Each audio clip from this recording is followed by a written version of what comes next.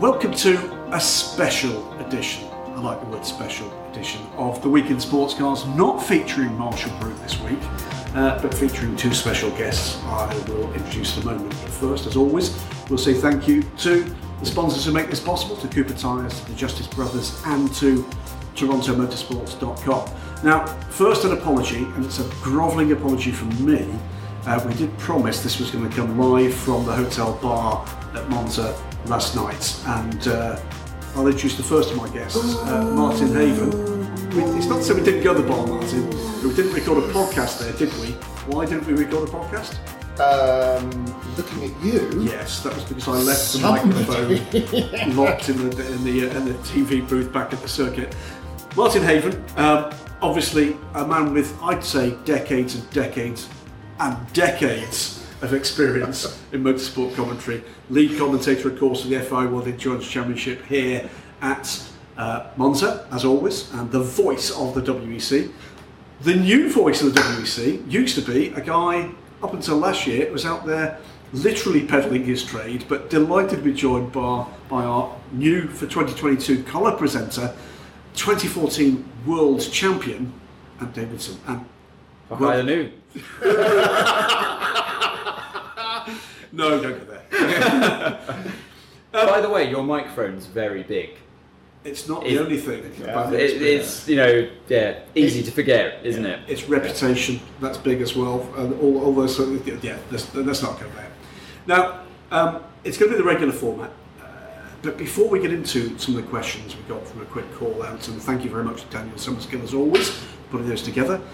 It's been quite the weekend already here, and there's one major storyline. It's not the only storyline around, of course, in sports car racing now, but that's Peugeot. Now, you've both been around, you've seen the car particularly close up. This is a step, isn't it? It's a step towards something that I think we're all looking forward to. It's the dawn of a new era, I feel, in sports cars. What's coming? It's not just the arrival of Peugeot, it's what's going to be in WEC in the future, because there's an air of optimism now for a championship that, dare I say, felt like it was crumbling a little bit a few years ago, and it was looking which direction to go in. Teams were pulling out, manufacturers were pulling out, and we were down to just a select few, the top category remaining, where now there's this air of optimism, a new dawn is coming for WEC, and Peugeot, as exciting as it is that they're here now for this one particular race, you can feel that the whole paddock's even more excited for what's to come later on, because more teams are going to follow their lead. And it's one of those things, I've said it before in certain periods of time, where it seems to me that every time you or Martin or I walks down the paddock or the pit lane, there's just another story emerging. And we're already at the stage where, and we'll get onto this shortly, with what we already know for next season, if everything carries on as it should do with the programmes that are declared, we're into double figures for the FI World Endurance Championship and the hypercar class. And it's not a million miles behind that for the IMSA WeatherTech Sports Car Championship with their new era in GTP. And then 2024, it's another step again. And I'm at the stage now where I think I'm about to write something that says I think we're expecting top class cars with a number 2 in the two-figure total for the class, Martin. Well, the next news release always seems to be good news and better news, and that it's a little bit like this week in UK politics. If you haven't looked, don't. But it's just story after story after story, and the list of manufacturers. And actually, I think touching on IMSA and ACO rules regulations, converging. We've been talking about this possibly, conceivably, hopefully, gradually, eventually happening for 3 or 4 years, and now suddenly it has happened, and lockdown and no racing made that 100% possible. Both sides have said, if it hadn't been for that, if we'd still been running regular programs, we would not have had the time to talk to each other and really firm up this umbrella rule set that is called globally hypercar. And that is the key to why suddenly there is so much interest, because it's not a Eurocentric or World Championship centric ACO set of rules like Group C was, that might eventually dribble over into America, and it's not an IMSA-centric group of rules there that is, totally home market. The thing about this is it is a global brand. It is a global set of rules, and actually really quite a loose set of rules as well. And we'll talk a little bit about that later, probably. But what it's done is just thrown the doors open on both sides of the Atlantic, which means as global as you can get, and said, got a car? No, doesn't matter. Do you want to have a car? Yes, great. What do you want to do with it? Doesn't matter, bring it. Yeah. And you can create, like Jim Glickenhaus has, or like Peugeot have, or like all these other manufacturers will do, and like Toyota have already done, create a car that suits your own personal abilities, requirements, needs, and so on, and race on equal terms. And more than that, it allows you to do something that's been very difficult for a top class car, impossible for a top class car for the last couple of eras. And this is where it gets into that box ticking, that we know that professional drivers like to do the biggest races, that people funding these programs like to do the biggest races. And one thing this does do, Ant, is it allows them to pick and choose. It allows them to do the Rolex 24 Hours of Daytona and WEC. It's like when I used to race with Peugeot back in the day, in 2010, 2011, they would pick and choose the big races. Sebring 12 Hours, Petit Le Mans, and 1,000 kilometres of Silverstone, 1,000 miles of Silverstone, I should say. And they would pick and choose those races. There wasn't a proper championship, not a world championship back then. So it's just the best of all worlds, really. I think I like the reason why I like this new set of regulations that allows, like Martin was saying, anyone just to come and play with whatever car you can think of, is because no one wanted to come and beat Toyota at their game in the LMP1 days. Yeah. When they were the only car out there after Porsche and Audi had left and Toyota ran with it and won everything, it was a clean sweep time and time again. Who was going to really invest the 200 plus million euros a year to come and fight them? Peugeot weren't going to do it. Yeah. I can tell you now, Peugeot wouldn't be here if those rules hadn't changed. And it's going to entice more and more manufacturers to come and play. And it is. And look at it. It just goes to show all you need to do is think about it long and hard and come up with the right solution regulation-wise, and they'll come and join. And for manufacturers, and particularly our next scheduled arrival, Porsche, who have a long and extremely successful history of customers racing their cars, which we have in all the GT classes here, that's really important. It's really important that they can sell cars to customers who want to race Porsches in North America and across the world, and in years to come in things like maybe Asian Le Mans series or whatever. So it's really important for them that it's not just dovetailed to one specific set of regulations, because they have very loyal customers, as to BMW, as to Ferrari, as to lots of the manufacturers, who want to race their product in their own market, and their sponsors want to be seen in their own market. But it's the same car. So if you are based in North America, you can race in North America with your homegrown sponsors, your homegrown team. You can also come and do Le Mans or Silverstone or Fuji or anywhere else, because the same rules apply. And again, I think this is probably something we'll get to a little bit later as well, is if it were just hypercar, that is reason enough to be hugely excited about in the next 3, 4, 5, 10 years. But it's not. Yeah, it is what we were talking about actually in FP3 and FP2 before that, which is we've got this extraordinary transition over the next 3 seasons with 3 major changes coming. Hypercar is already here, but we know that, as we said, the tsunami of new entries is coming next year in 2023 with another wave in 24. So first we've got the explosion for hypercar and GTP. In 2024 we've got this transition away finally in ACO rules racing from GTE to GT3 based cars. We'll wait to find out exactly what is going to be involved there and who's going to come out the woodwork and add to that. And then in 2025 we've got the new LMP2 class, which is numerically the most important class to ACO rules racing around the world. So you're right, over the next 3 years. And by the way, all of those dovetail, so it's not like we just do hypercar in year 1 and we just do GT3 in year 2 and we just do LMP2 in year 3. Hypercar has got storylines that are extending into 24 and 25. GT3 inevitably will, when you find manufacturers looking for opportunities, all of a sudden the opportunity for any manufacturer, large or small, to race at Le Mans surely is going to be more likely to bring more people into that. We've already got a dozen or more capable of doing it. I think it's going to be more than that. Okay, let's move on to some specific questions. We did put out that you guys would be joining us, and unsurprisingly there's a couple of questions directed at Mr. World Champion here, because it's important we do respect the fact that Adam is not an ex-world champion. He will always be a world champion. I think it's quite depressing we have to address him as that. You don't have to. Well, you can address me however you want. It's the Sir Wilson, right. You've not seen the contracts, have you? What? Stephen Gates says, hi all, with Ant having driven for both Peugeot and Toyota, which car would you most like to drive at the 9X8 in the GR 010? That is a good question. Ideally both. If I had to choose one... You must, because Stephen says... I must. Really? Do I have to choose one? You know what? I think I would choose the Toyota. Okay. Because I would be intrigued to see how it felt compared to the car I knew, the LMP1 car. Yeah.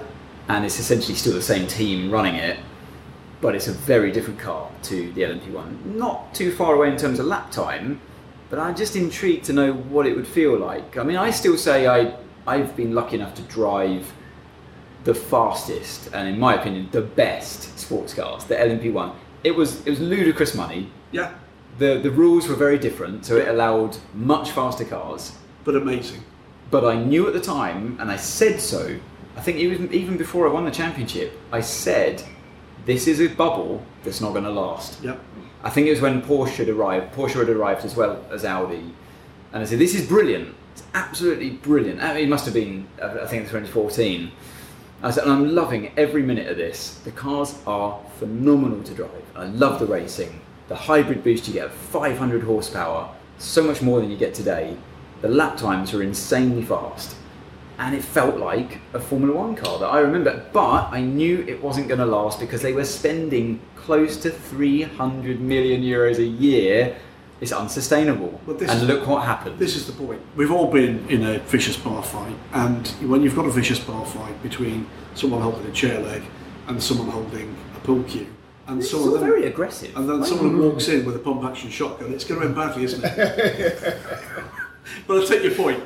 It was Formula One money, basically. It was Formula One money, and the cars were amazing as a result of it, but it was never going to last. So I think the ACO, FIA, they knew, and WEC, they knew they had to change something. And I feel like massive fun while it lasted. It was really good fun while it lasted, but we all knew deep down it wasn't going to last. But I feel like this set of regulations that we have now, I feel like it is not just going to last.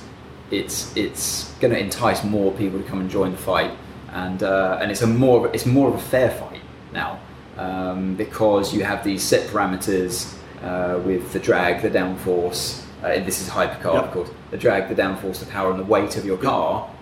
Happy days. You know where your target is. Gone are the days where you question where your competition are before you reveal your car and hit the circuit.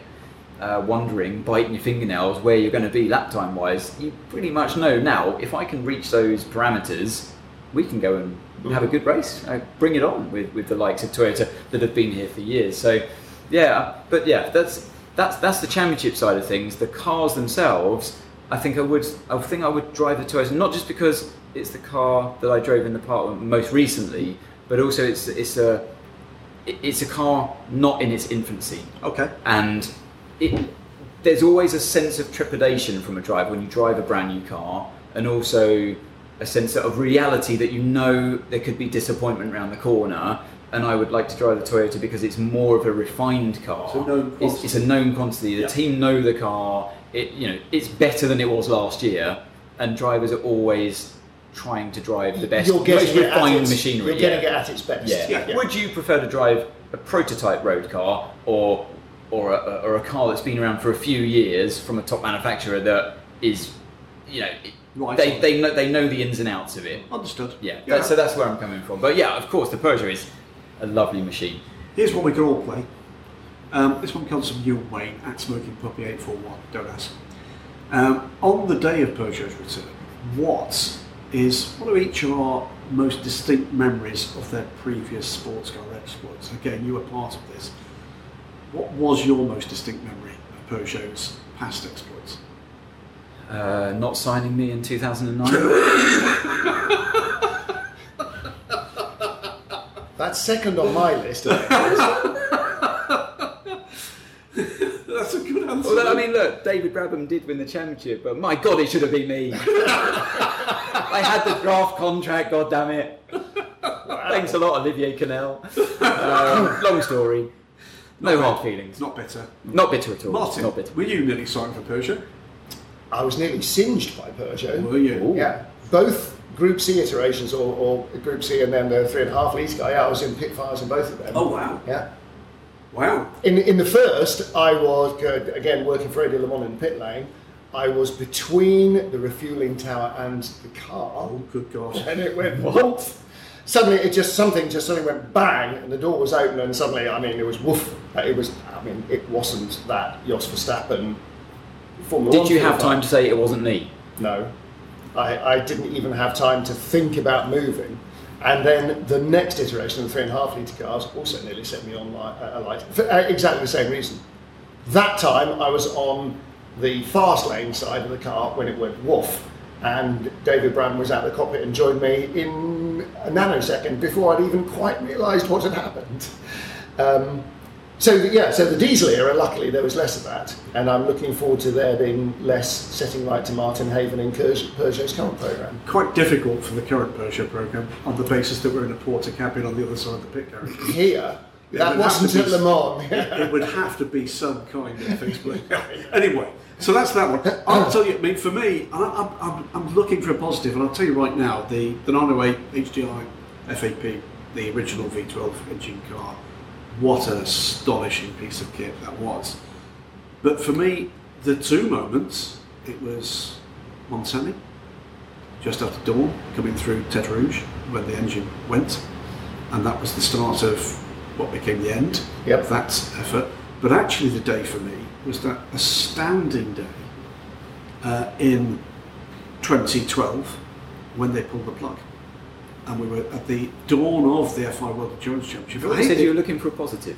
I was, but they're the two particular standouts. Look, I think I was at every race that Peugeot contested with the 908, with maybe one exception. And it was an astonishing piece of kit. It was a delight to see that level of performance delivered in the way they did. But somehow it's the drama, the journalistic side of it. It's the drama. It's not the fact that it's a downside. It was the day they pulled the plug. Drivers were en route to that test. It's taken this long, the team were already there, to get to the stage where we even understood which drivers were on the way to that test. And the team were already there, and you can only imagine what that must have been like. Well, I was trying to sort my Esther.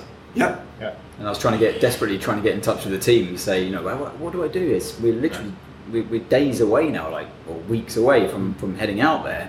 What shall I do? And it was just radio silence. I thought, something's not right here.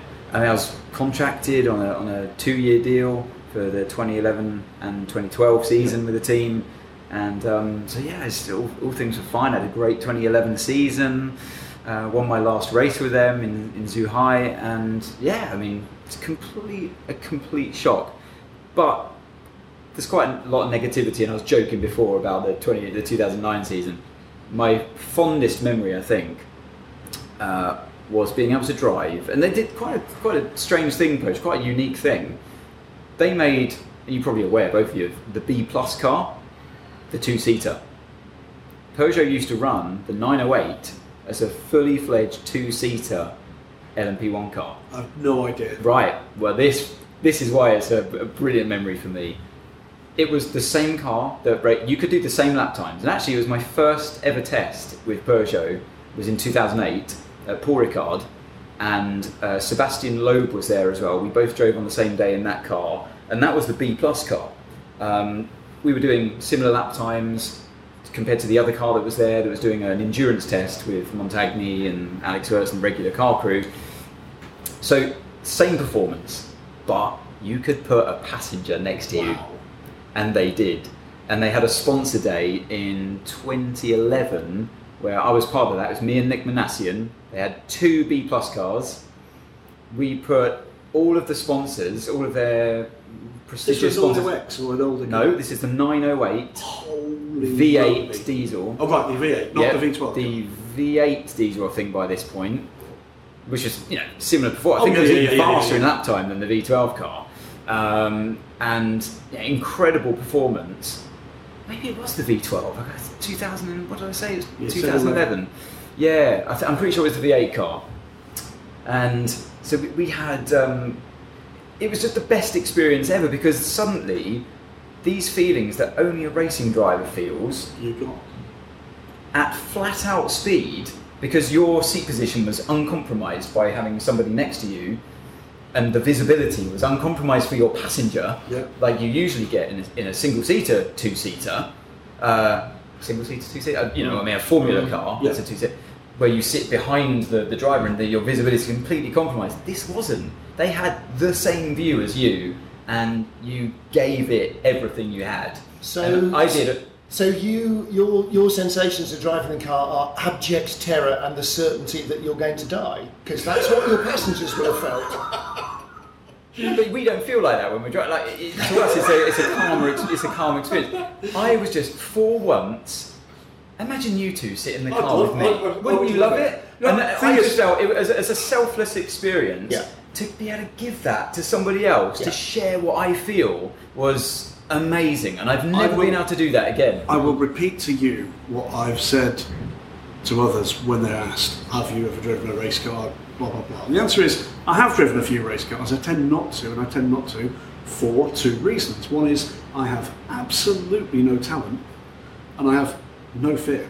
When I'm in the hands of a professional race driver, I am entirely confident. I genuinely am. No, I understand it. It doesn't scare me. And yes, that's the drug I'd like to maintain. It's your dream to do it, yeah. I'd love to do it. I've said before on this podcast, my absolute dream, and I came very close to doing it, is a proper World Rally car with a proper driver on the Forest stage. Now I did a Rally 3 You know what? car with I've Matt wanted Matt exactly the Wilson. same. I crave the same thing. Yeah, Matt and Wilson. I would not want to drive the rally car. No. I want to be a passenger 100%. with the pro showing me what 100%. they do. Yeah, Matt Wilson was good enough to take me around their Forest Stage Sports earlier this year in a Rally 3 car, and that was pretty darn good.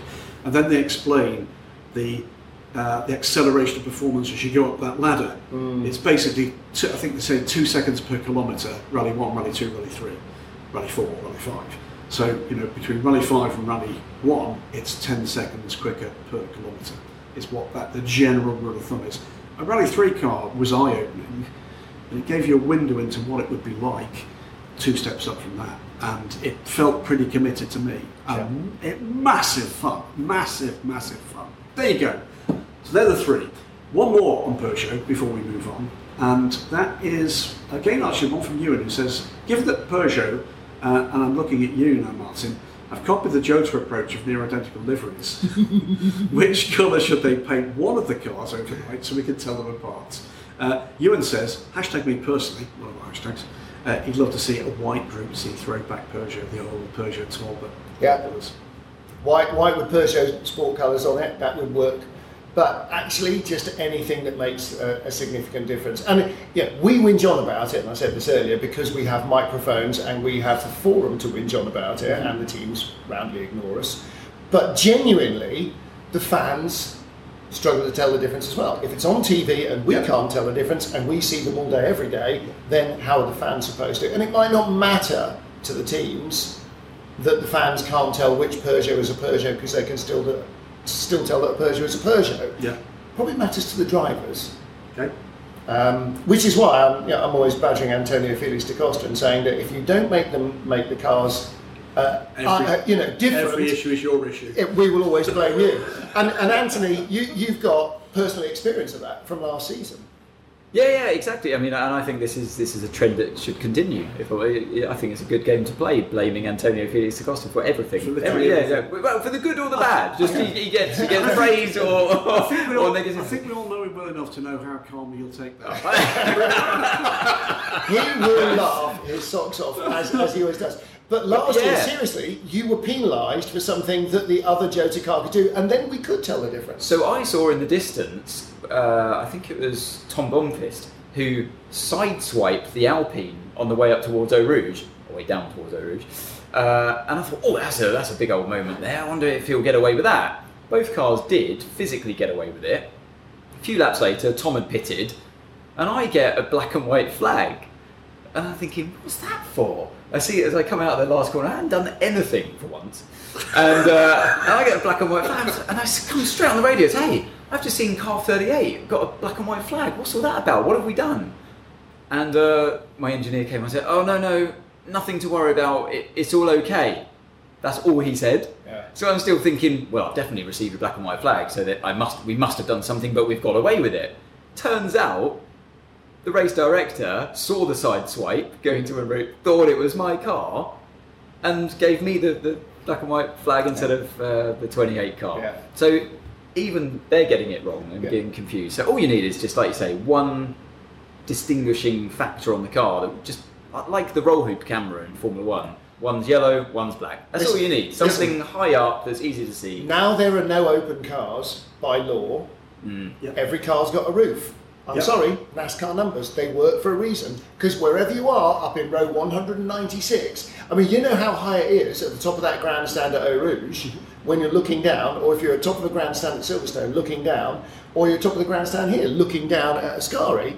If it's got a big number on the roof, you can read the number, and then you can look on your entry list and see who it is. I think Porsche had the best solution when they did LMP1. The two cars had different strips of LED lights. One was purple and one was red or something, or one was blue, one was red. But the fans And you have could to just see it. know that. Yeah. Every single fan can read a number, and numbers are universal. They don't mistranslate in other languages. They're not in a script that half the audience won't be able to read. They're numbers. Why do you get penalised in this category of racing when your side light number panel stops working?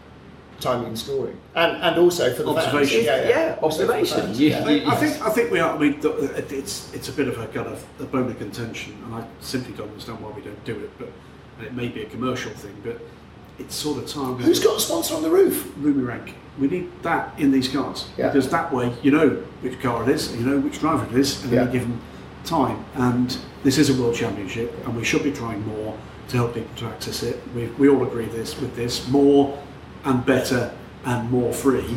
As this massive commercial interest is coming in, it's time we focus that on opening the doors to more people. It's the time to do it. This is the proving ground now. I mean, eyes are on this sport, but it's definitely going to grow. Yeah. And now's the time for everybody to start to chip in ideas Well, and perfect it before all eyes are on Where it. are the 5, 10, 15, 50 great ideas that are going to carry this forward? And to maintain that momentum, that's what you need. You need people to want to not go to the shopping mall, to not go to whatever else it is they're doing on a Saturday, Sunday afternoon, to either tune in on the TV or come along to a fantastic circuit like this and watch the race. As much as we love the technology involved in motor racing, it's great and it definitely has its place. It's definitely more about the personalities behind the wheel. Yeah. I'm not just saying that because I'm an ex-driver. You're a massive personality. Massive. I've always thought. If you look at what's happened with Drive to Survive, for example, Yes. Formula One, Yeah. why is it successful? It's not about the technology. No, it's about people. That's enthused people around the world. It's the personalities having grudge matches against each other, and it's bringing these personalities to life. If we can do that in sports car racing, rather than it just being a closed car, one car versus another, there's someone in that car. Yeah. And someone with a good personality that's fighting the other, and we've got to bring that to life. We've got a toe in the water. At least know who it is. Yeah. That's a good starting We've got point. a toe in the water with the WC Full Access YouTube programme. That I think needs more push behind it. It's very high quality effort. Come up with some really interesting stuff. I mean, the footage they got as Lopez had his big shunts at Sebring, and the immediate reaction from the team members to that drama happening. It's a part of the sport that people don't see. We don't see that. Yeah. And it is that thing about being able to open doors, and we're really lucky to be in a part of the sport that where we do get very good access. We are welcomed into most garages. if we ask a question, we generally get a fairly straight answer. It may not always be the welcome answer, but we'll get a straight answer.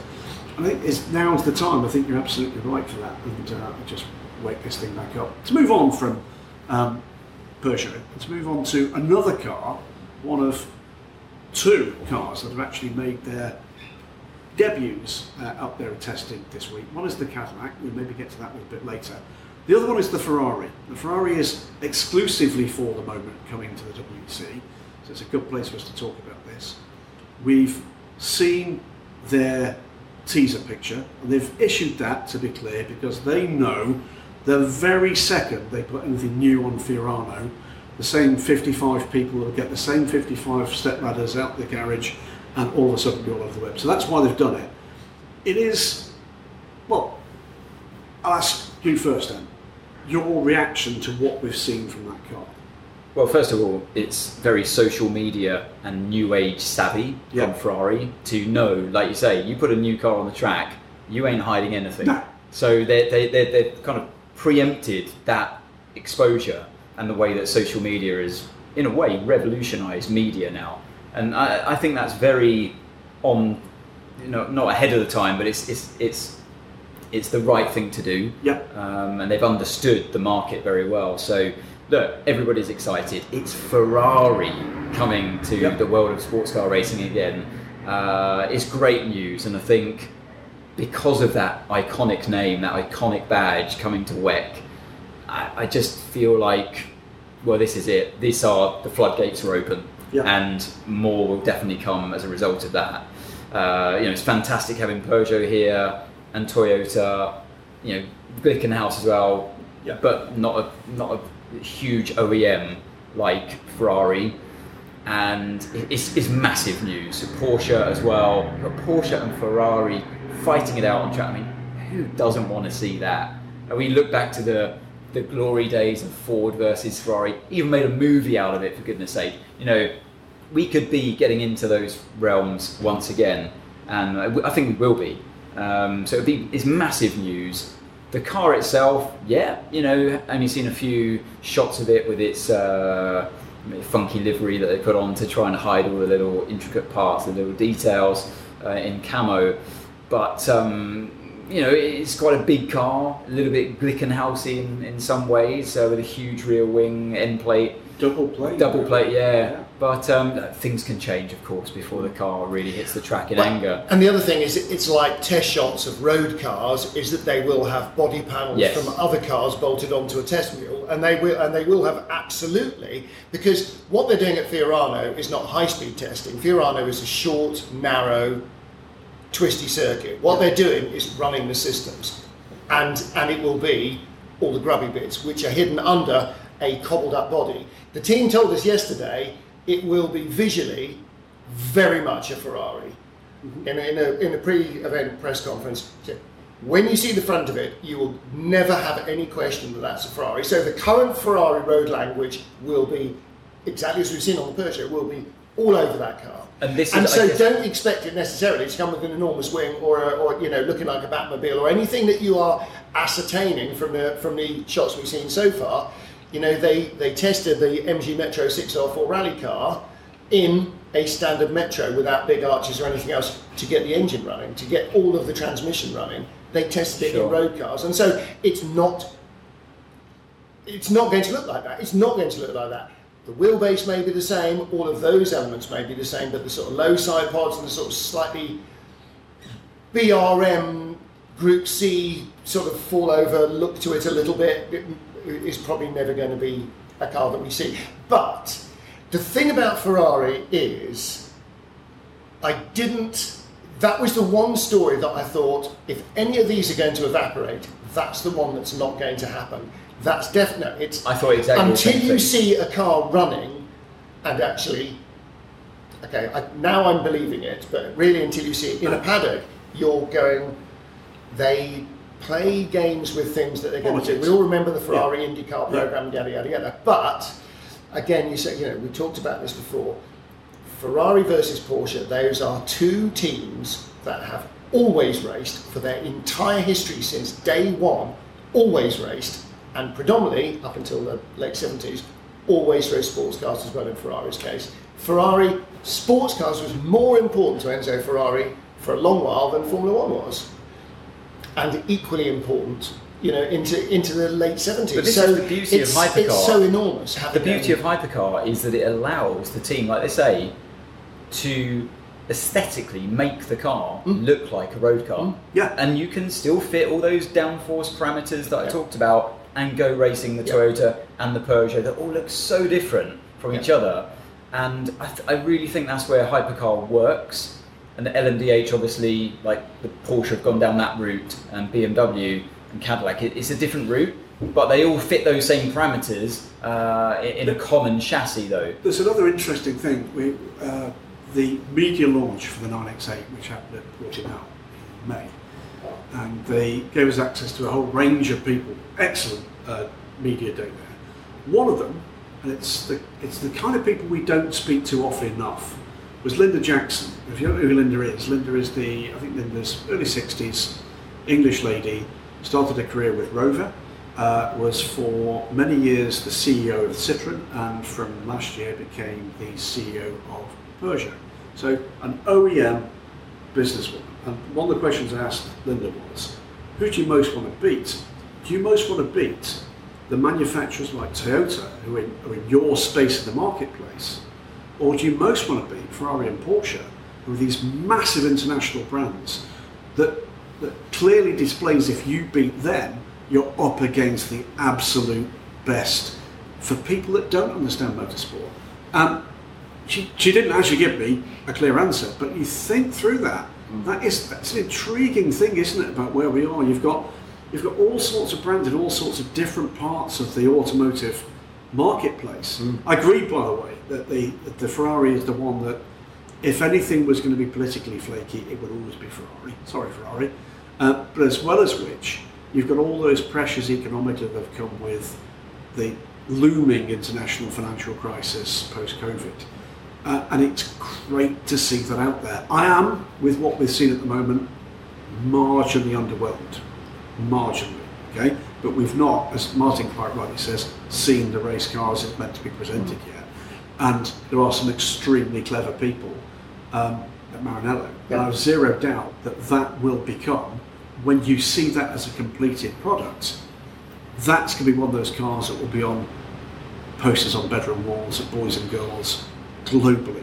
Once that car. The other intriguing thing from this announcement, or from what we've seen happening at Fiorano driver-wise, is that they put Pierre Guidi behind the wheel. And I think this is a nice touch from the manufacturers that competed in GT Pro, because though that category is going to go, I think it's a nice touch that they're putting in their known quantities of drivers into, and giving them the blessing to not just test the cars, but to go on and race them as well. Porsche are doing it. It looks like Ferrari are going that route as well. Brilliant to see that all of that trust, that investment that they've put into their younger drivers and their young driver program, are now getting rewarded. And I think that's great. Audi did it in the past, and we're seeing these manufacturers doing it as well. Too with the LMDH. And day two, by the way, we know now the car, principally because obviously most of the factory drivers are racing here this weekend.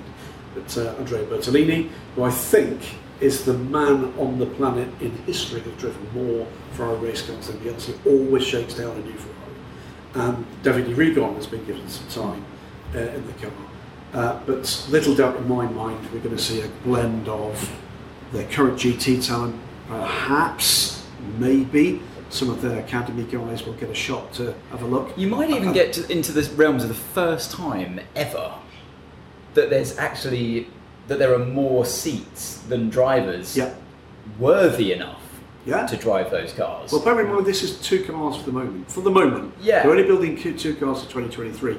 And by the way, to answer a question that's been asked here by Nick Detweiler, does Ferrari have any interest in putting their LMH in IMSA? Or they solely focus on WC and Le Mans?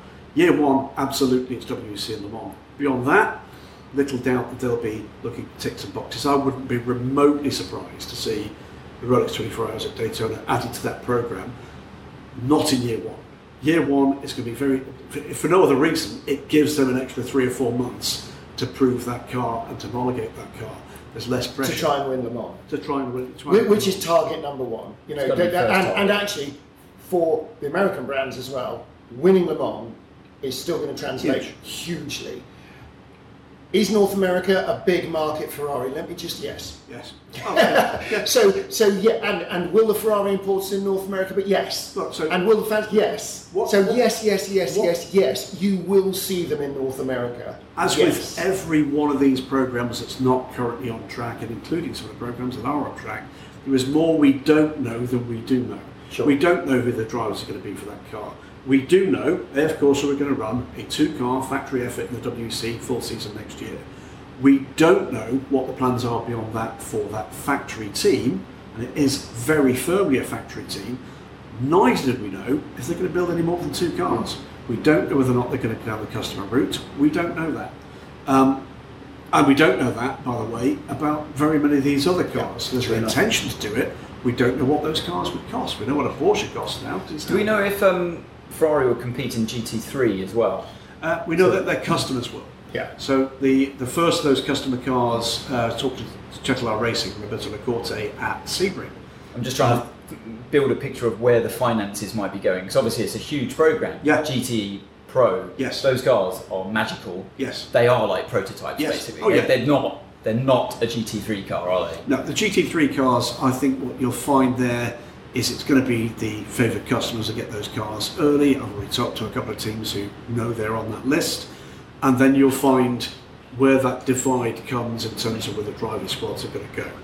And that's going to be quite a tough day for somebody. Graham, what I'm trying to get to is that financially speaking, their budgets that they've been pumping into that GTE Pro program. Yes. Do you reckon there'd be similar kind of finances, more for hypercar than GT Pro? It's definitely more. I mean, to give you, but it can't be a huge amount more, because they're expensive cars. The figures I can chuck into the mix of this. We know that the Porsche LMDH car is retailing for 2.9 million. Okay. We know that the running high. I'm surprised. Yeah. I genuinely didn't know that. You can buy a Glickenhaus for 2.5 million. Okay. The running cost of the Peugeot, I am told, for a full WEC season, and by that I mean not 6 races, is around the 5.5 million mark. But that figure was fielded before we started to see the accelerations in the logistics and fuel costs, for instance. So then, to perspective, an LMP2 car is 500,000 without engine. 680, 690 euros, and then on top of that, it's a little bit out of date. But if you think around the 3.5 to 4 million for a well-run car, you're not far wrong, really. The budget to run it, yes. Yeah, no, so you're right. It's a substantial acceleration in terms of the running costs, and it's a massive acceleration for the car costs. So it's not like they're just stopping one program and then using that money to do another. So they are actually investing more at Maranello than they currently are. Yeah. Well, the good news is that some of the budget that might otherwise have gone on Formula One no longer can go on Formula One. That's a very good point. And that was always capped at 140 million euros, or dollars. Mm-hmm. $140 million for this season in F1 and next year. And they were spending in excess of 300. And that's a very good point. What's the biggest thing they don't want to give up is their talent. They don't want talent from Formula One to go to one of their competitors. Yeah. So what do you want to do? You want to spend that money winning something worthwhile, keep the people you want in the family, and wait for the world to reset again. Yeah. That I think is why there's 2 reasons why. All the reasons we've said that hypercar is a good formula, and the second reason is that they don't want the guy down from their CFD shop walking out. You're absolutely right. I hadn't thought about it. I should have done.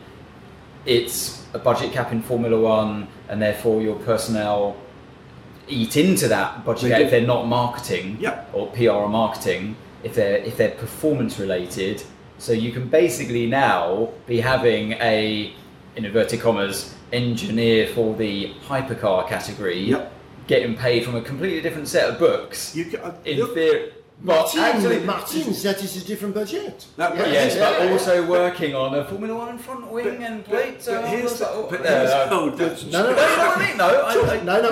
I think these things can happen. The cheeky thing is this. So where's the Red Bull hypercar? Look at it a different way. Look at it a different way. For the same money, you can have more exposure. Yes. Because you're dealing with a completely different marketplace in sports car racing, completely different races, completely different. There's all sorts of ways in which that makes sense. If you've got the budget and that budget has not been removed for whatever reason, then all of a sudden you're not just spending it on Formula One. You could do, in the case of this, we could do hypercar. You could do GT3 if that's what you wanted to do. If there's an opportunity to do something factory-wise. Well, they will still build. They will still build GT3 cars because all of their customers will still want to race them. They want to race them in. That's their bread and butter. Exactly. I mean it's a small revenue stream, but it's a not insignificant revenue stream, and it means again that Ferrari could win Le Mans without the factory team actually having anything to do with Look it. at what McLaren are doing in terms of diversification. No doubt in my mind, at least in part, that's for the same reasons, and it's also one of the reasons why the prospects of them adding an LMDH program are absolutely not off the table. 100% not off the table. Is it imminent? Are we going to hear next week? No, we're not. No. But trust me, there are irons in the fire about how that program might be funded and might look, and there's no reason to doubt it's not exactly the same reasons. Well, hang on a minute. Let's look at this. There's Zach Brown in McLaren in the Formula One paddock in 2 years' time. Who in that paddock will also be going to Le Mans? And you can guarantee by that stage that F1 won't clash. There will be people from Porsche who will be in Formula One by that stage going to Le Mans. There'll be people from Ferrari who will be going to Le Mans. There'll be people from Alpine who will be going to Le Mans. That's just the first three that come off the top of my head. You know, we're getting to the stage where possibly in terms of either engine suppliers or actual teams, maybe half the Formula One teams will have a parallel Le Mans program. And once you start to get to that, then without wishing to be facetious, people will go, well, Red Bull car, they're not a manufacturer. Hello, the Glickenhaus is not a road car. You don't have to be a road manufacturer. Hypercar is, what have you got? Bring it in. Yeah. McLaren could bring, a Red Bull could bring, Sauber, Alfa Romeo could, anybody could bring a car exactly the same way that Jim Glickenhaus has, by starting with a piece of A4 and going, what's it going to look like? Well, let's deal with one of those, because a couple of questions, I'll take these because it's something that I'm not going to chuck your way. It's a story I've been kind of trying to work on for the last 2 or 3 months. It's Soto Fushimi, okay? And it's a story we've written.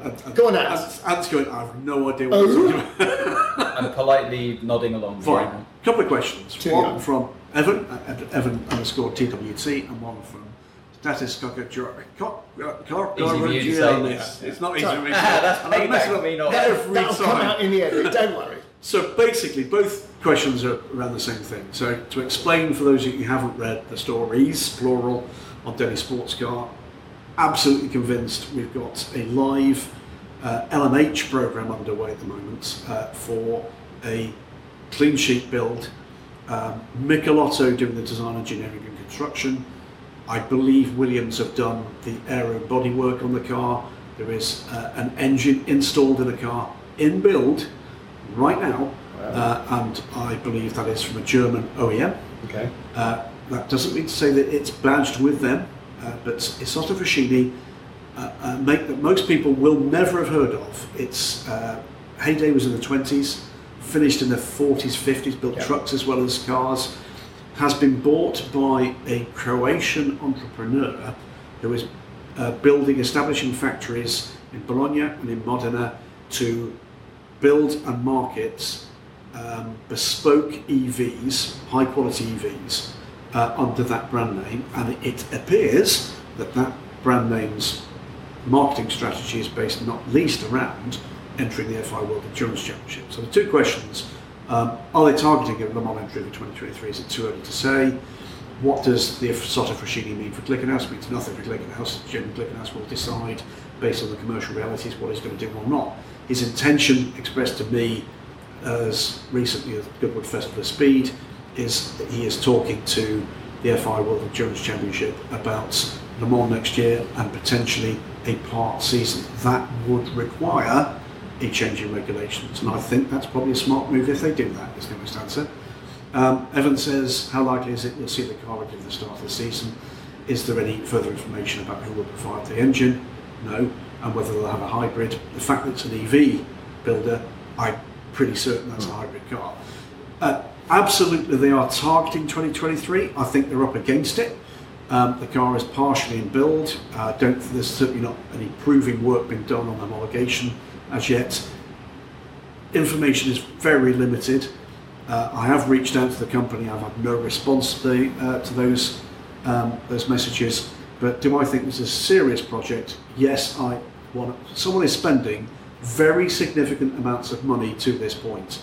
Michelotto will not pick up a spanner without a cheque being signed or money being transferred. And I'm pretty certain the same goes for Williams Advanced Engineering as well. You would think, definitely. You'd think. Yeah, so, no question. Yes, it's real. Yes, they are looking towards 2023. Can we confirm that it will make it? No, we can't. But the parallel point here is, should the WEC do that deal with Jim Glickenhaus for part season, that massively helps Isotta Fraschini. But it also helps everybody who, in the way that Peugeot have, don't necessarily want to bring a brand new car to have to rush it into combat before it's ready and to, say, make Le Mans their first race. Yeah. It allows them to do a significant test program and then get a racing program right, and then hit the ground running at the beginning of a full season. Now, you know, you can always say, well, if you can't do all of them, you can't do any of them. That's not the hypercar ethos. The hypercar ethos is not, well, you haven't got one of those, you can't play. So I think that would really work with hypercar. You know, it's not like GT3. It's not like all those cars already exist. None of these cars already exist. None of the foundations of any of these cars already exist, except in somebody's crazed head, yeah, or on a CAD system. So allowing flexibility with people to come in and start a program and join the family and find their feet before they really try and win races and win Le Mans, I think is, or Daytona or Sebring, is entirely sensible. And I'm sure that IMSA will want to be able to do that in their championship, and if the WEC don't, then suddenly you've got a much more welcoming, open arm policy in IMSA. So I think that would be a really nice way of going about it. For the fans like me listening to this podcast who have no idea what you were just talking about, yeah, can you simplify it, please, for racing driver speak? As in what's going on? Yeah. Okay. Yeah. Is it a hypercar? It's a hypercar. So Yeah. it's a Le Mans hypercar. I take it it's an old manufacturer? It's an old brand that's been bought by a new company. Okay. So it's basically a boutique manufacturer that is looking to get into racing. It's like a Pagani or something? Yes, Yeah, yes, okay. yes. The difference here is it's electric vehicles that they're building. Yeah, gotcha. That's So their they're day job. targeting hypercar, Yes. not LMDH. It's No. going to be a proper hypercar. It's a bespoke chassis. But yeah, a bespoke car. Yeah. And they're teaming up with Williams Advanced Williams Engineering. Advanced did you say? Engineering have done, as I understand it, the aero, the bodywork, and Michelotto are design engineering and building the car, and the car is in build. And the latest little... Got it. It's big names, it's ticking boxes. Isotta, for those who aren't into farty old cars, 1930s, Tiger extremely luxurious. 1930s. Yeah, okay, yeah, really. I mean, is- that was their hair day. The Twenties, same as Hispano Suiza. Hugely stylistic, absolutely gorgeous bodywork. Really, absolutely Hollywood superstar. You know, minor royal family, that kind of stuff. Crown heads of Europe. That's the sort of market Right, gotcha. that originally Kind of called you Isotta. Oh yeah, Exactly. Yeah, your standard. Just like the transporter. Yeah. And actually, Hispano Suiza is another one of those 1930s exclusive brands that has reappeared. You know, much in the same way that Bugatti did in the 80s. Absolutely. We're going to move quickly on and cover Yeah, off so some we've got 5 questions. minutes. How much? 5. Till we're back on air? No, until we run out of hour. Fair enough. Let's go through another few. Ben at Ben Wiltshire says, oh, it's first time caller. Hello, Ben. Long time listener. Absolutely. Is there any news regards AM drivers possibly competing in the new top class? Could we see a Francois Perrault or a Ben Keating putting in LMDH or LMH entries? I don't see that immediately. There is no published plan for a Pro-Am hypercar class. I think the inevitability is if this beds in as well as it could do, that might come, but I don't see that in the first couple of years. It will definitely whet the appetite though of good silver, say, AM drivers from LMP2. Yes, exactly. People that think, oh, these cars look a bit tasty. LMP2s are a little bit dialed down now, a little bit suffocated from what they used to be able to, how they used to perform. You know, less power. They're restricted now to the Le Mans downforce only, so they're not quite the car they used to be. It might be a really nice idea for a AM driver who is good enough to want to compete right at the shop. We've seen the step up and the ambition from a team like Jota, who have applied their trade right at the top of LMP2. And there's been the glass ceiling, because you needed a manufacturer. Now they've got a manufacturer deal. Boom, they're making the step up. And again, you know, as you said, really good gentleman drivers, you know, the Francois Perodas, the Roberto Gonzalez of this world, that calibre of driver could well. I mean, and that's the thing that made Group C so successful, is not two Rothmans Porsches. It's not Derek Bell and Jackie Hicks and Hans Stuck and Jochen Mass and Stefan Belloff. It's not those two cars. It's the sea of others. It's the the Kenwood Porsches, the Obermeyer Porsches, the Brum Porsches, the Kramer Porsches, the. You could turn up, and the same you can with GT3, you could turn up and give them a check and take away a racing car. That could win. That could win. And that's the appeal, I think, for these drivers. And lots of those teams, Yost and all the others, had Stanley Dickens. Le Mans winner with Yost, gentleman driver. Absolutely, as this evolves and generates, with the ability to, if the ability to buy customer cars like that happens, absolutely you will see it happen. Stanley was First couple of years. Was he Stauber? But he was a gentleman driver. Yeah, I thought you said yes. Yeah. Well, he raced Porsches as well. Yost Porsche. Okay, didn't win Le Mans with Yost Porsche, maybe not. Okay. There's one question I've just spotted which will give me a bit of a giggle, which is going to be our final question at the moment. Let's have a look. Nick Detweiler says, what's the likelihood WRT gets a top-level prototype program, be it BMW, Lambo or other? I've no idea where this story about Lamborghini with WRT came from, but it's nonsense. But BMW, I think, is a strong possibility. It's almost a racing certainty. They are too good, and there are too many brands and new cars arriving that if they get overlooked, it would be criminal. Well, I think there's no doubt in my mind BMW are looking for a 2024 partner for WEC. That's a given now. We're not going to see them, I don't think, in 2023, but 2024, with that car bedded in, it will come. And you've got to say, on a very short list of current WEC protagonists, why would you look elsewhere? WRT are very much on that extremely short list of maybe two or maybe three. Well, you know, teams of that calibre, and Prema, another, you know, brand new to the championship this year, but boy, with the history they've got, you know, like WRT did last year, new to all of this, hit the ground running and are, you know, super competitive. Yes, they've got the same kit as everybody else, but they don't know how to make it work, which everybody else does. And you know, and that's a great indication that they are getting their foot in, dipping their toe in the water, going, right, let's see if we can do this. Can we do this? Yes, we can. Right, now let's go and hunt a deal. Massively rapid answer to James Counter. He says he's heard rumours published by BBC Top Gear. Alpine are looking at a hydrogen rule set. Does that mean no LMDH from them? No, it doesn't. It's a 5-year rule set for LMDH. It gives them the opportunity to build customer cars.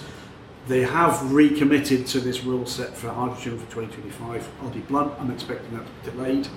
And I don't believe that means no LMDH. LMDH will happen for Alpine, no doubt in my mind whatsoever about that. Stuart Hart, what are the prospects for Silverstone being added to the FIWC calendar in 2023-24? There's lots of other bits and pieces here. We know there's going to be an additional race next year. I believe it's going to be another race in Europe. I believe it might be another pre-Le Mans race, and I'm pretty certain it's not Silverstone for 2023. Do I think there's a prospect for Silverstone to be joining thereafter? Yes, absolutely, I do. It needs sensible people to sit down around the table and answer sensible questions with sensible answers. And yes, I'm looking at you, LMEM, and yes, I'm looking at you, Silverstone. It needs to get done. Because otherwise it's a huge miss, and I know how much our listeners and the fans out there in the UK have been missing their sports car racing. It came. Put simply, it has to be worthwhile financially for It does. Silverstone. Yes, it's a massively successful circuit. Yeah. It's busy, almost 365 days a Yeah. year. It has to make sense financially for the And track. now we're in an era where all of a sudden the kind of activation that could come with it might make a difference. Exactly. From where we were financially. It hasn't in the past. Yeah. It might do in the future. I think that's completely correct. I think it's only fair. You can't begrudge them for that. No, it's absolutely. a business. No, it's a privately owned business. They've got to survive. With the BRDC, they have to survive. Came into sharp focus for me actually a few weekends ago when a late call to do a brick car race for their streaming service. And I'm pretty certain, with the possible exception of one-off, not sure which order they came in, British GT race, that's the first time I have commentated at a UK race since the last time WEC visited, which was I think 18? Yeah. Which that doesn't seem great to me moving forward.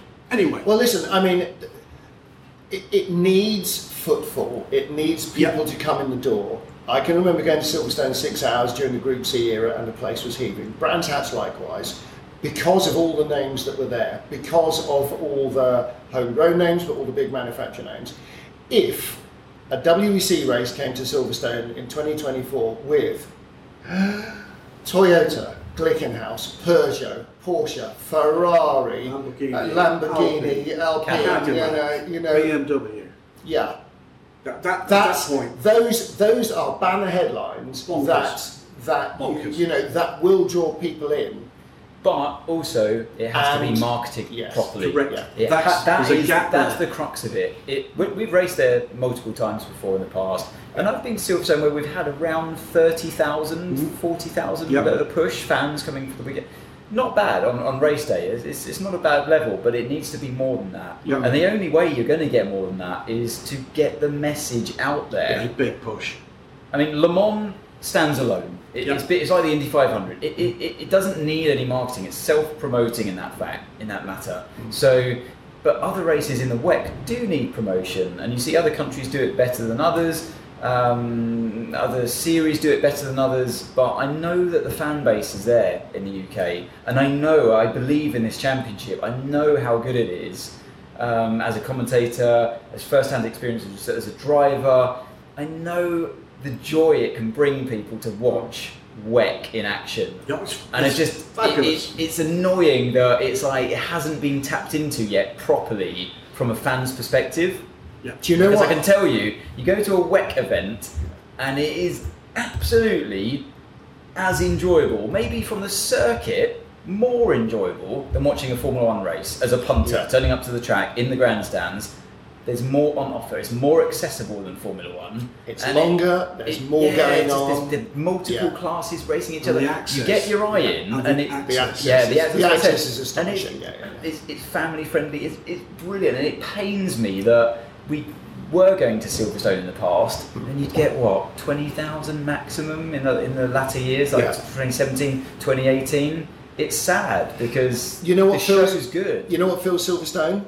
Formula One. Evidently, especially when you've got top British drivers, and the continued success of Lewis Hamilton Mercedes, but also the huge bump in exposure from the Netflix Drive to Survive series has it's Mansellmania levels of beyond Mansellmania levels of interest. The other thing that I've ever seen fill Silverstone to what was then maximum capacity, World Series by Renault. Because they gave free access. Free tickets, as many as you want. Now, what happened then, obviously, was Renault rented the circuit from Silverstone. So Silverstone didn't have to pay for security, gate, staff. I'm a believer in whet people's appetite, and they'll come back for more and maybe pay for it later on. Get them in, and bring the family, and do all the things that Renault did, which is have the whole infield, like it is at the Grand Prix, full of bands and food and circus rides and simulators and tents full of things and stuff. I'll give you a great example of how short-sighted at times the circuits can be. It comes around my son, now in his 30s. There's been a motorsport nut since the very early years. I don't know how he got that, but obviously it's osmosis. And he wanted, I think it was his 11th birthday, he wanted to have his birthday party at Brands Hatch.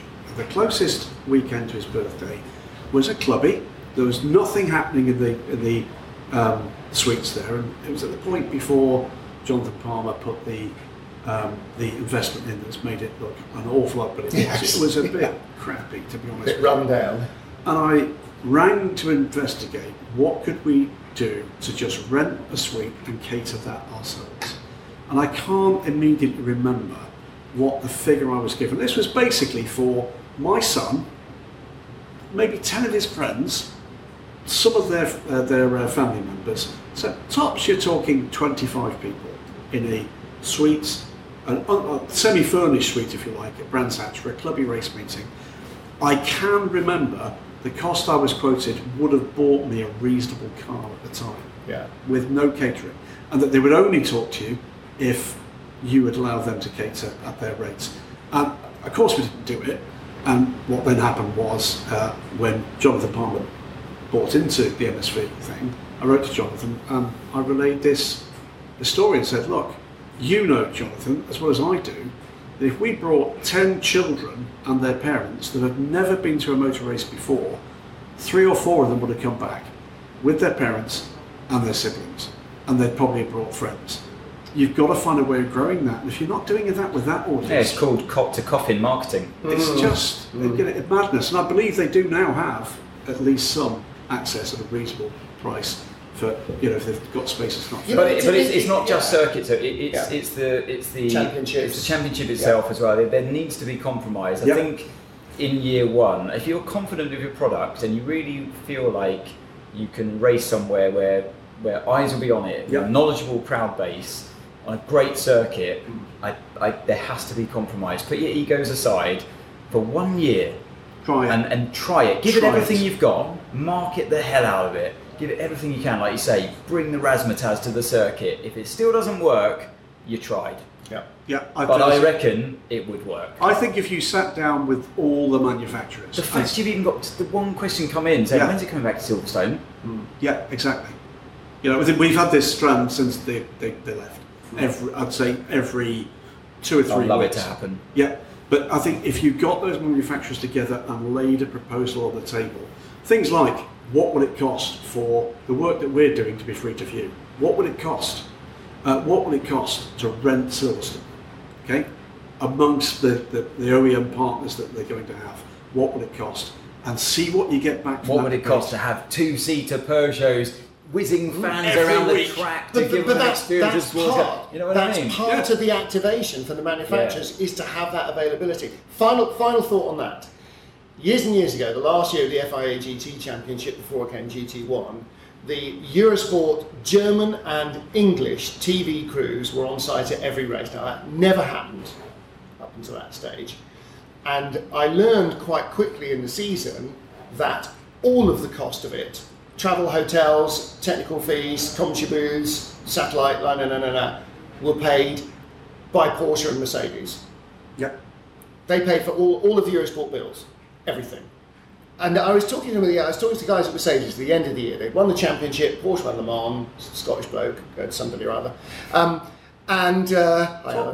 guy. And yeah, quite tall. And I was talking to the Mercedes guys at the end of the year, and I said, okay, I understand completely why you have the German crew on site, because it's a big audience, it's your home audience, it's you versus Porsche, it's really important for the home audience that the German commentators really know everything. And I said, why on earth have you got us here?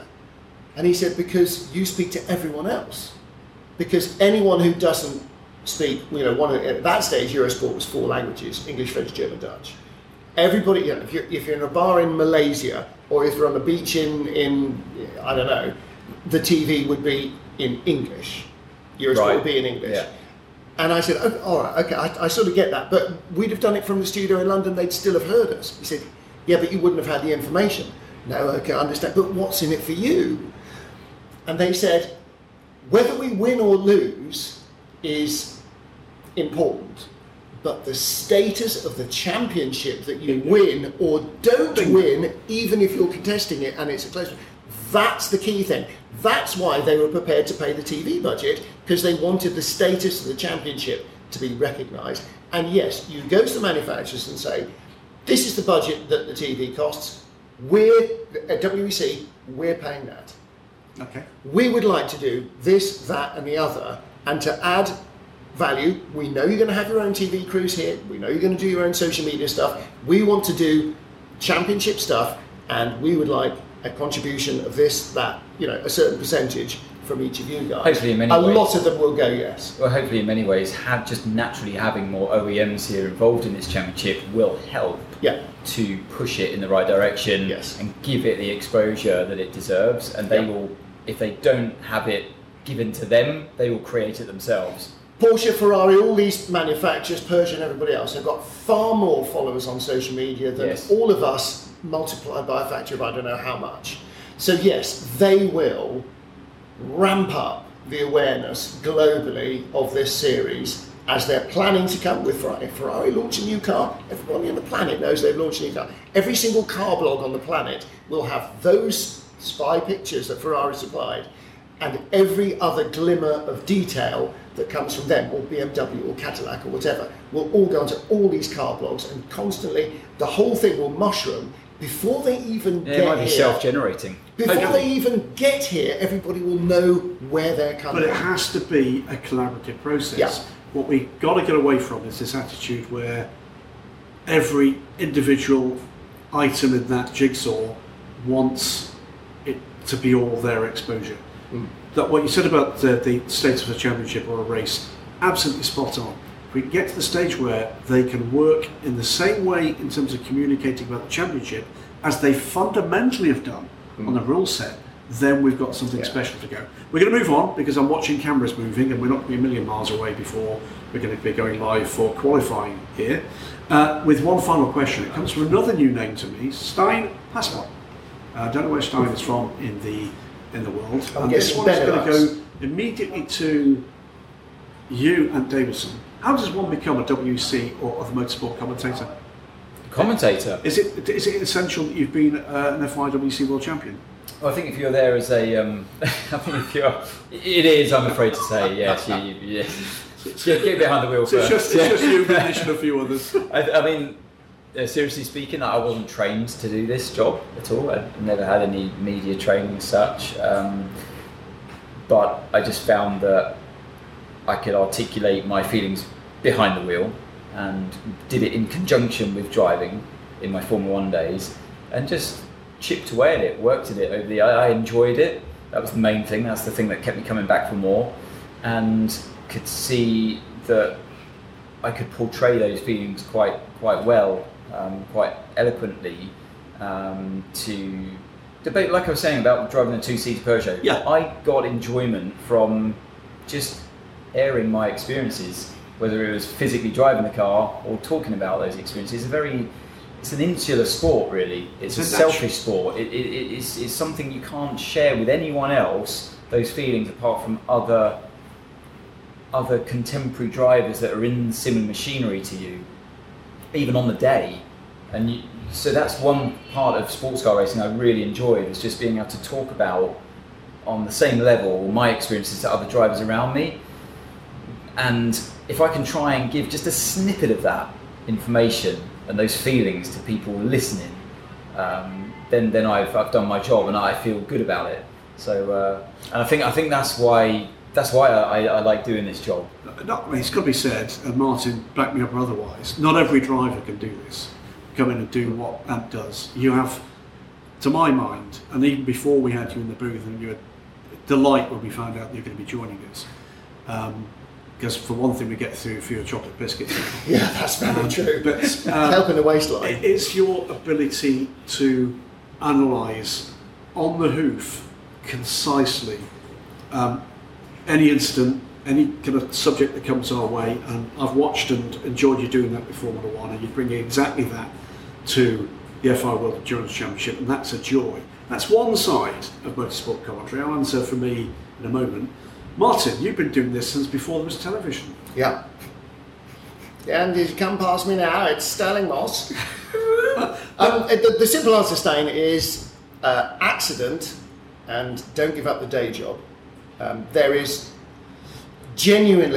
really isn't much of a living to be made in motorsport commentary. It's not well paid, it's genuinely not glamorous. Ask anybody who does it. As we sit here in a porter cabin. But we do it because we love this, and we want other people to love it as much as we do. I mean, we're basically John Rambo of motorsport. We want our country we want people to love this, and we have, none of us are being taught to do this, as you may have guessed.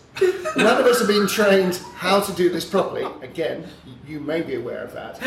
What we try and bring is what motorsport gives to fans and drivers and teams and everybody else, which is passion and excitement. Yeah, I mean, for me, again, we're three people with three very different stories. For me, my career track was trained as a journalist, didn't work initially as a journalist, went off to work in PR, and that meant that I was helping people to do complicated communication things in the written word and the spoken word on TV, training people to do live TV interviews, even though I'd never done one. Moved on later in more senior positions to be doing that myself, so being a spokesman for big public bodies. Once I left a career that meant I couldn't work as a freelance journalist, started working in freelance journalism, was handed a microphone, amongst others, by, thank you very much, Davidson, thank you very much, John Hindhaugh. And that led to me doing a lot of guesting colour, effectively, at races in the UK and around the world. And then the WEC started, and there came the opportunity to just take that step up. I love it more than words can say. I love working with engaging and talented people, and at some point I will, which works. Very good. But it is you're entirely correct, both of you. It is such a joy to be able to be in a medium that opens up another avenue to people who clearly share our passion and don't necessarily have the access that we do. I think we're getting into an era where more of that can happen. Steve, if I were you, I don't know where you are or how old you are. We've got 2 minutes, so we're going to pack this one in. Have a look at what's available in online racing. Yeah. Get involved with that community, see how that sticks, and let us know how it goes. The guys are going to hear some chairs shuffling because we're about to go live for qualifying. I've been Graham Goodwin. He's been Martin Haven. He's been up Davidson.